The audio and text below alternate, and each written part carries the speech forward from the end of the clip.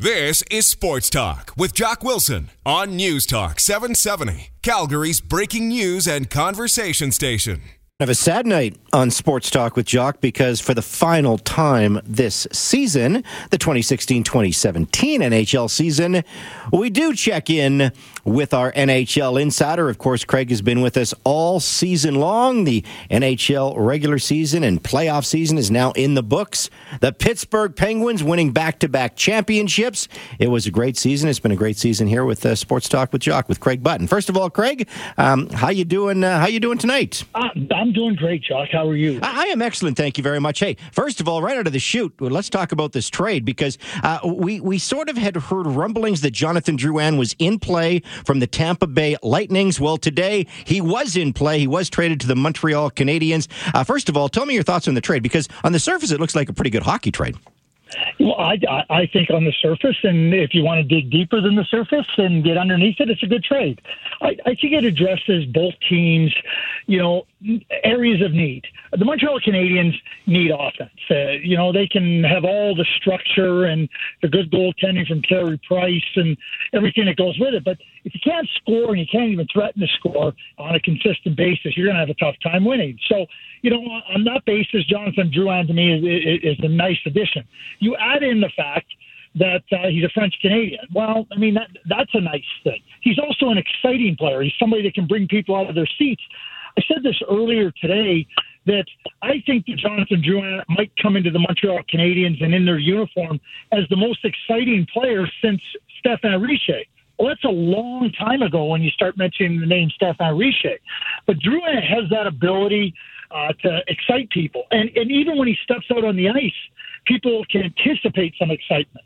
So I think on a lot of fronts, this is just a great move for Marc Bergevin addressing his needs. And then you start to add other areas that put checks in the boxes. And I think that there's no question that this is a nice trade for the Montreal Canadiens. Mm-hmm. But it comes at a price. I mean, Mikhail Sergachev, in my view, is a top pair defenseman. He can do it all. There's nothing he can't do in the game. He can play every situation. He can skate. He can shoot. He can pass the puck. He can play the big minutes. He can defend. And when you're Steve Yzerman and you're considering what it costs to acquire a defenseman like this, it's Drouin. And when you're considering where Marc Bergevin is coming from, and you're looking at what the cost is to acquire somebody like Jonathan Drouin not scoring, it's Mikhail Sergachev. So back to your premise, this is a really good hockey trade, and I think that it allows the Montreal Canadiens also to, however you want to demonstrate it, but you show Carey Price. That's the elephant in the room, pending unrestricted free agent next summer. He says, oh, Jesus, this is a pretty good player. We're young, we're not mortgaging the future per se. And it also opens up opportunities not only for Montreal Canadiens with other players to potentially trade, but also for the Tampa Bay Lightning, because it also clears up some salary cap space for the Tampa Bay Lightning. And if you just saw, you can just see that Jonathan Drouin just signed a $5.5 million contract for 6 years. Well, right. that squeezes the Tampa Bay Lightning. So, all that being said, I think that this is something that works out really nicely for both teams. But this is the price of business. You want to acquire a good young defenseman, it's going to cost you. You want to acquire a good young forward, it's going to cost you. And both teams were prepared to pay the price to address an area on their team. Interesting you mentioned the contract. 6 years, the AVV, as you say, $5.5 million. Good value for Jonathan Drouin. Were you a little surprised with the numbers? Take us through it. No, I'm not surprised.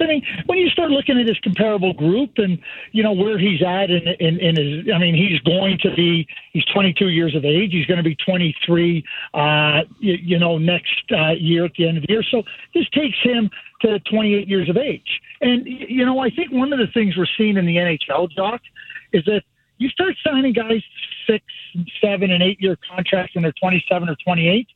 It's problematic because the drop-off in their play, you start to lose value on the contract. So I think that signing up these players at a younger age is really good. I think that Drouin fits into a comparable group really nicely. You look at Philip Forsberg last year.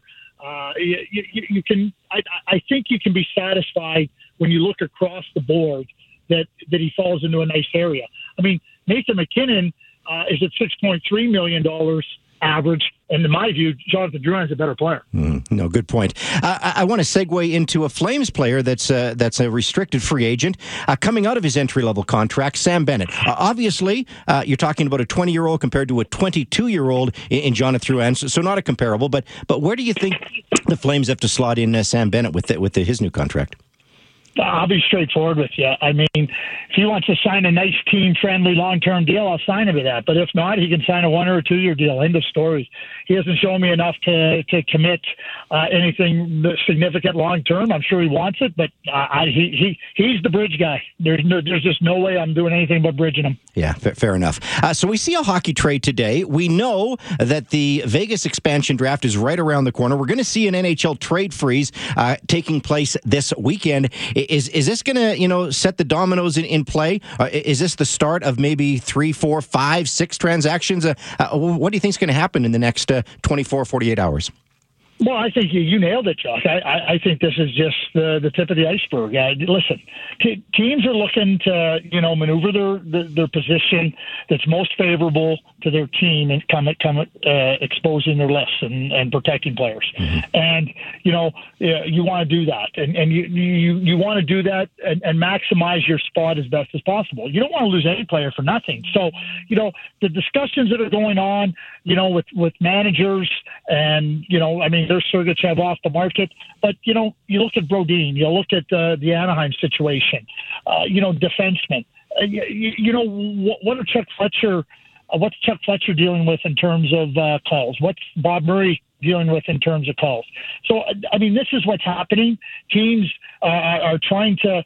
Really, I've joked about this, but it's true. From the minute they announced the Vegas Golden Knights coming into the league, and they announced the expansion rules, and everybody thought how great it was. Every single team has been working to make sure that they expose the least amount of talent to the Vegas Golden Knights as possible. Every team is operating in their own best interest. Mm-hmm. So, the quality of player being made available to George McPhee these days is lessening. It's lessening by the day, and it will lessen over the next 48 hours as well. The Flames are a perfect example. They've got a goaltender I've never heard of that's going to be exposed. Their 2 goaltenders that played last year are unrestricted free agents, so you don't have to worry about that. Your core pieces here in Calgary are not going to be exposed. Maybe Vegas will take a Lance Boma. Maybe they will take a Tyler Witherspoon. Maybe they will take a Troy Brouwer. I don't know. What do you think the Calgary Flames are going to lose in this expansion draft? You just named it. You know what? Well, but maybe a Waterspoon, maybe Brett Kulak. Right. A defenseman who's shown some. You look at a young defenseman. I think that you can take Troy Brouwer in 3 years at 4.5. I don't think that would be real prudent for the Vegas Golden Knights. So you start to look. Okay, Lance Boma. He's got a year left on a contract. Does that fit? Where does what does Brett Kulak project out to be? But those are the players that I would be looking at if I'm the Vegas Golden Knights. Yeah, fair enough. Do you see George McPhee taking players in the expansion draft and then flipping those assets? And, of course, the perfect name that comes to mind is Marc-Andre Fleury. Or would he be better off keeping Marc-Andre Fleury to be the goaltender for the Vegas Golden Knights? Yeah, it's a great question. So here's what I would say. A couple of things just quickly on the expansion rules. George has to take 20 contracts for the 17-18 season. And when he takes those contracts, he cannot buy them out. So, like in an ideal world, if he takes those 20 contracts, but he knows that he can move, let's say 8 of them, right? Well, that means he's not encumbered with those contracts. He can move them along and, try to get other assets for them. So, that's a factor that comes into the expansion as well. As for Marc-Andre Fleury, we're talking about Vegas. And, Vegas, hey, listen, if you're not a good act, you don't last there very long. And I consider where Marc-Andre Fleury is at in his career, 3-time Stanley Cup champion. He's a quality guy. He's got lots of personality. So I think that you're the Vegas Golden Knights. You get a really good goalie, you get somebody with street cred, and then you get somebody with just this really effervescent personality. And what is everybody going to say in Pittsburgh? The marquee face of the NHL is Sidney Crosby. What do you think he's going to be saying about Marc-Andre Fleury to everybody in Vegas? Oh, you got one hell of a guy. You got one great person there. So I think that plays really nicely. And then Do you trade Marc-Andre Fleury? I don't think it's about right away, but you have a marketable asset, and maybe you trade him in February, maybe you trade him in December, maybe you trade him next summer. But the bottom line is you have Marc-Andre Fleury for 2 years, and I think that works for your goaltending position. It also works for your market, and I think those are two nice things that work really nicely together. And and for that reason, I think that Marc-Andre Fleury stays in Vegas at least through the start of the season and maybe through the entire season. It's interesting. I mentioned the NHL trade freeze hitting this weekend. The trade freeze is on for everybody except for George McPhee with the Vegas Golden Knights. What's your over-under number for George McPhee? How many side deals do you think he's going to do before the expansion draft?